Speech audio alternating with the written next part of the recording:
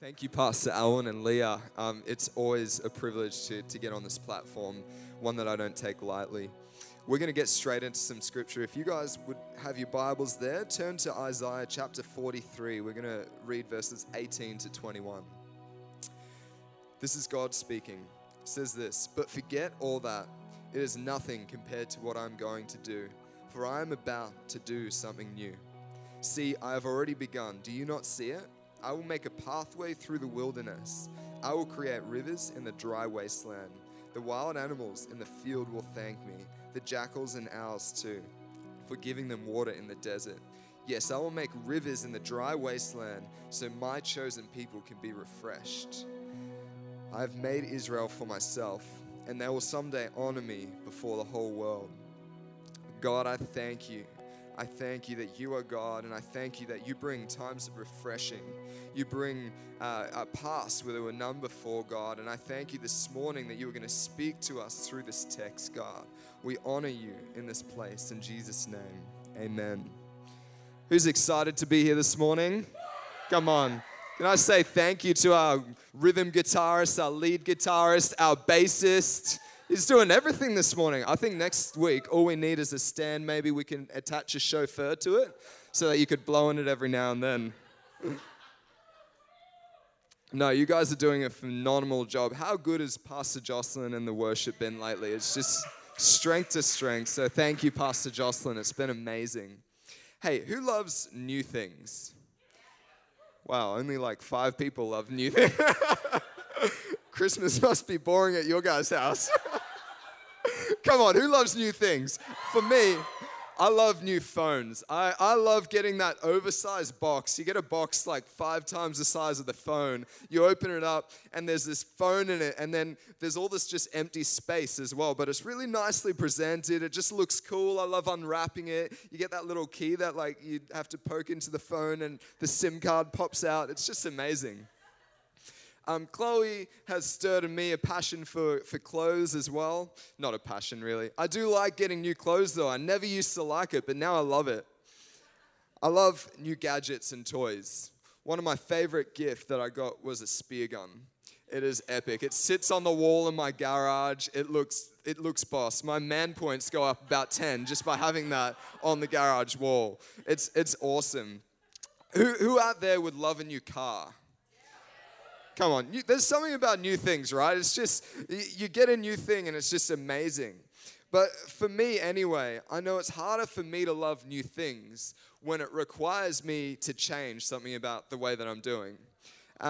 So for example, I said I love phones, but sometimes I really hate the updates on the phones. You know, you never know what you're going to get with a phone update. Like recently, I updated my phone, and now I don't have buttons down the bottom. I just got these weird lines, and you have to like flick up on them. So now I just have it took me a couple of days just to know how to push buttons, and I hear Pastor Al saying it's Samsung over there. Now that I'm used to it, it is amazing, but it did take me a while. Does anyone else experience that? Maybe you're at a workplace and a new process comes out and actually it's better, but it takes ages just to get your head around it and it's frustrating, right? So I think we all love new things, but sometimes we don't like the process it takes to get used to the new things. Sometimes we don't like change. Unfortunately, I've got news for you guys, and that is we are stepping into new things. God is taking us into a new season in our church. We're on the brink. We actually are in the middle of experiencing a new move of God. And my question to you guys this morning is, are you ready for that? Are you excited about the season that we have already stepped into? Or are you thinking about, oh man, new building, it might be difficult. Like they might ask me to tile some tiles on the floor, or I might have to make a trip to Bunnings. I hate that place.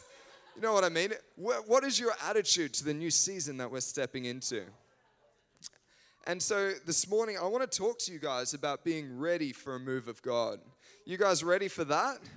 Can I do that this morning? The title of my sermon is Something New, Something Wonderful. Because I think God is taking us to a new place, and it is going to be wonderful. Whether you guys think so or not right now, I'm going to convince you by the end of my time with you that what we're stepping into is going to be wonderful. It's going to be awesome. So I'm going to take you guys back to the text for a second, and if we open up with Isaiah chapter 43, verse 18, God starts by saying this, "But forget all that. It is nothing compared to what I'm going to do." New King James Version puts it this way: "Do not remember the former things, nor consider the things of old. Behold, I will do a new thing." There's so many things that we're forgetting and remembering. I get confused. I just love that. You know, sometimes Jeremiah, I think the prophet, he sort of, you know how prophecies can be really vague? That's what that reminds me of. There's going to be a thing in your future, and it's going to be a good thing, unlike the other things in your past that are bad. You know what I mean? Like, this is what I think does Jeremiah. Luckily with Jeremiah, though, he actually clarifies what these things he's talking about is. So to see what we mean, I want to ask the question is, what was Isaiah talking about when he said, forget the former things? And it's actually in the verses up. It says in Isaiah chapter 43, verse 16 and 17, God says this: "I'm the Lord who opened a way through the waters, making a dry path through the sea. I called forth the mighty army of Egypt with all its chariots and horses. I drew them beneath the wave, and they drowned, their lives snuffed out like a smoldering candlewick." Can I ask, or can I tell or point out this morning that God was asking the Israelites to forget about the crossing of the Red Sea? Like, that's not a small thing to forget, if you know what I mean. Like, these Israelites were in prison for 300 years in Egypt, and God said, forget about that, guys. That's nothing. Forget about it. Like, I parted the sea. Who cares? Come on. That's what God was saying in this text. But forget about all that. It is nothing compared to what I have planned for you in the future. And as I begin thinking of that, how easy is it to remember? And I think it's good to remember, but to almost hold on to the things of the past. Like, we sometimes get caught. Now, it's good to remember because it draws faith. But if we get stuck in that place where we think the ways of the past are going to be the way it is in the future, then we're missing the point. So Pastor Elwin, last week, he actually did an amazing job at just drawing some conclusions between where Downpour was at and where another bunch of prophets were at. And he was calling us to remember the past. So I'm not saying don't remember. But the difference is here, I think we can become so reliant on the past that we forget that God wants to do some things differently in the future. So we said it, and it's true that as we enter into a move of God, there needs to be a changing of the way we think. We need to adapt to certain processes. We need to change something about what we think so that we can enter into what God is doing. So God's not saying forget about everything, although he did say that. He's more, what I think that God is trying to say here is, don't dwell on these things. Don't let the past limit the potential for what I want to do in the future, because it's going to look different. We need to change the way we think as we step into this move of God. Because what worked in the past is not going to work in the future. And this is good news. If you're new in this place, you don't have to remember or be there when we talk about the old days and the old things that we did, the things that we got up to that are different to the new things. It doesn't matter anymore because we get to be a part of something, right? We get to be a part because God is doing something new. He's doing something different. Now, I don't think all of you guys are convinced.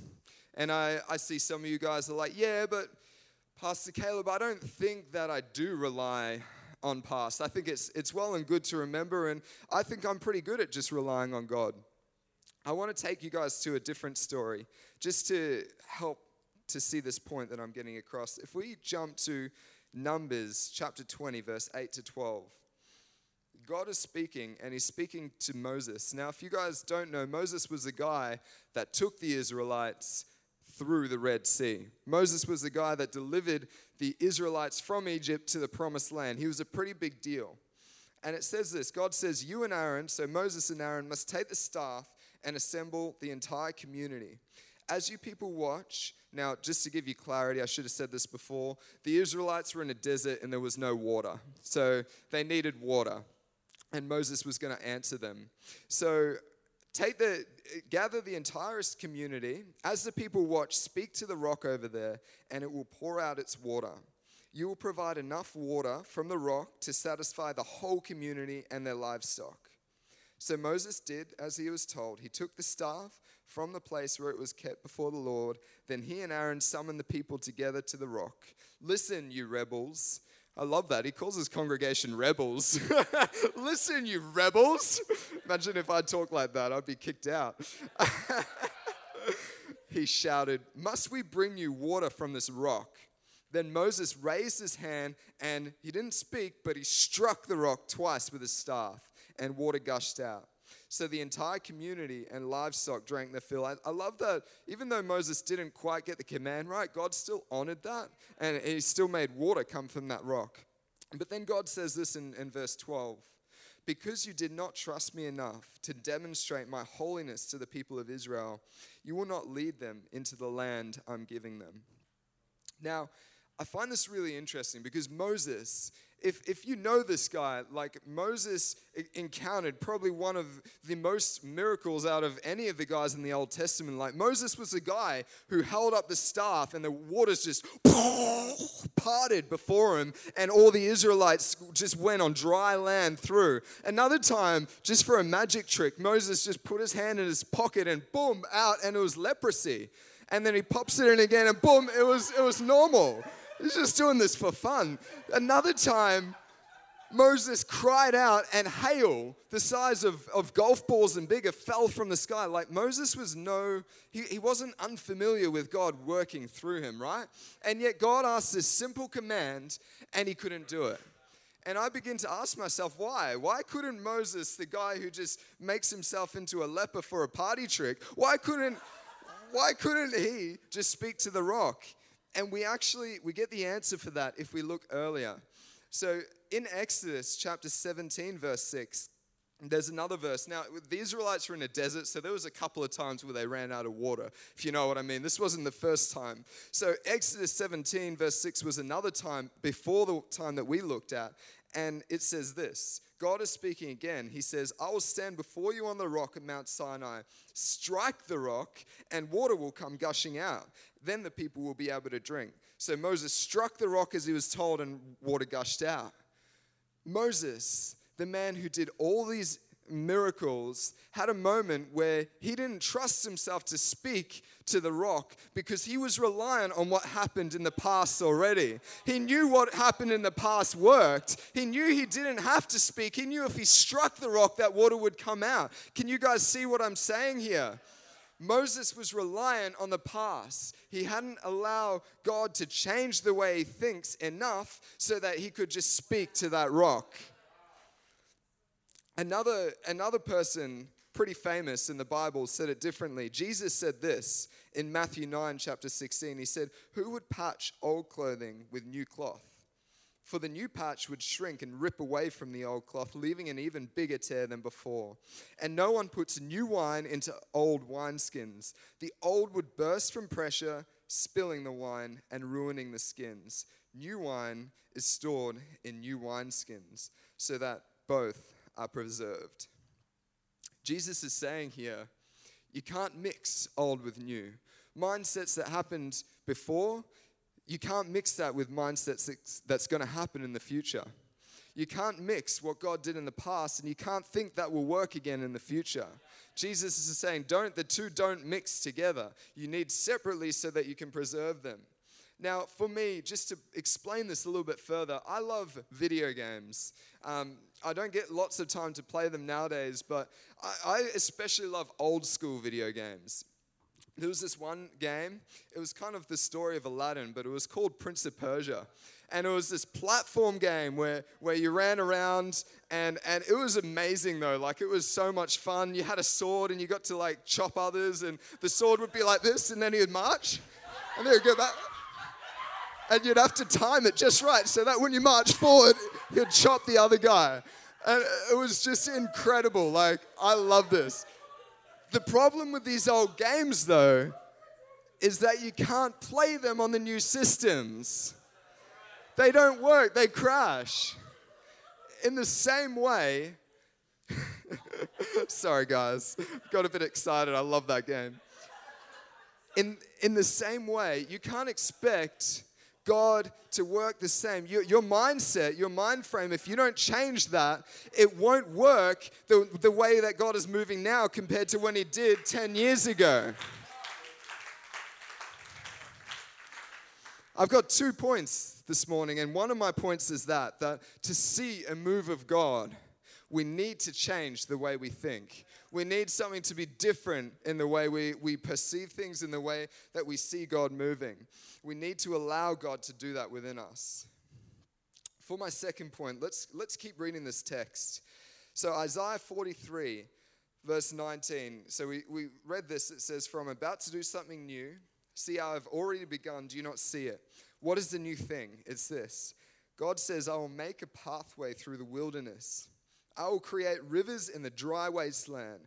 The wild animals in the field will thank me, the jackals and owls too, for giving them water in the desert. Yes, I will make rivers in the dry wasteland so my chosen people can be refreshed." God is saying that He will create rivers in the dry land. If you've ever been to a desert, I haven't, but I've seen pictures. I've been around. And you know that deserts are pretty waterless, right? They don't have water in deserts. But God is saying, I'm going to place this stream in the middle of the desert. He's going to physically create a pathway that hasn't been there before. And just as I was reading and praying about this, just on a side note, I feel that there's someone, it could be a number of people here, that this morning you feel like you've tried everything and you can't go any further. You're literally up against a block and you're saying, God, I don't know. There's no path before me anymore that I can travel. I can't do anything. The news that I feel that God wants you to hear this morning is that He is a God that makes paths where there was none before. He is a God that will literally make a path supernaturally for you to travel as you trust in Him this morning. So I don't know who that's for this morning. You know, there's a verse in Psalms that says, God is a God who makes paths where there was none before. That's literally in Psalms. He says that. It's talking about the Red Sea. And you think about that, and it's true. God is a God of miracles this morning. We serve a God of wonders. It is amazing. So God is a way maker. I've had that song in my head for a long time now, that God makes a way. He's the master at just I don't know, like he's like that master captain or that master sailor who could just plot a course for you where you don't even think you can make it, but you will make it because God is in control. All right. So as I was reading this, something else stuck out to me. So we heard that God is going to make a river in the dry wasteland. If we read verse 20 and just the last bit of that again, God says, yes, I will make rivers in the dry wasteland so that my chosen people can be refreshed. And I love that picture of God's presence refreshing us. Like not whenever, but a lot of the time when water is used in Scripture, it's used to refer to the presence of God, to the Holy Spirit. And it's just so beautiful that this passage, it's kind of like God saying, I'm going to make a way, I'm going to be there, and you're going to be refreshed along the way because I'm there with you through that. And I was reading that and I'm like, that's awesome. And then as I was studying this further, it's really interesting if you take a look at Isaiah chapter 43, verse 2, because God paints a little bit of a different picture in this scripture. This Isaiah 43, verse 2 says this, it's still God speaking. It says, when you go through deep waters, I will be with you. When you go through rivers of difficulty, you will not drown. It's really interesting. The same passage, God uses rivers of difficulty and rivers of refreshing. Now, we just heard a lot of the time God's referring to His presence. So what's God trying to say? Like, is His presence difficult on occasions and then at other times is it refreshing? And I'd propose to you, maybe that is what God's trying to say. Maybe there's times where a move of God is difficult. And maybe there's times where a move of God is refreshing. In this next season, what are you considering? Is it going to be difficult for you in this next season, or is it going to be refreshing? And, I think we're talking about times being difficult or times being refreshing when we're talking about move of God. But I think there's a key here. And the key is there's one thing that will determine whether a move of God will be refreshing for you or whether it will be difficult for you. And that's your perspective. See, your perspective will either determine whether this move will be refreshing or will be difficult. Let me explain this within an analogy, because I think the other thing is your perspective is always determined by your position. And I'm gonna teach you what that means. God speaks to me a lot through surfing. I love surfing. Surfing is one of those things that I do just to be with God, to be refreshed. I don't get to do it as much anymore, but I love it when I get out there. And God spoke to me one day. I was out in the surf. We're having an awesome time, but I wasn't. It was nice, but I wasn't catching any waves. And I'm like, man, this sucks. There's waves around, but I just don't seem to be getting any of them. And God said, that's because you're in the wrong position. Change your position. And that thought just hit me, and it was like one of those divine things that you think. Like, God, it was saying to me there, you're not catching waves because you're not positioned in the right place. Now, in that, obviously, waves meant God's presence. So God is saying, you're not. In that analogy that God was speaking to me about, he was saying, you're not catching what I'm doing because you're not positioned in the right place.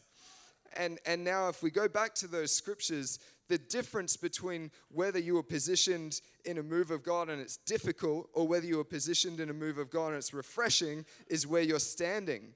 So to say this again, it's like this. If I was in the whitewash getting hammered by waves, it's not going to be very refreshing for me, right? It's going to be pretty difficult. But if I reposition myself to stand or to paddle where the waves are breaking, in that place where I can take off with God, it's going to be so much easier, and I'm going to get on that wave and I'm going to surf that wave to no end.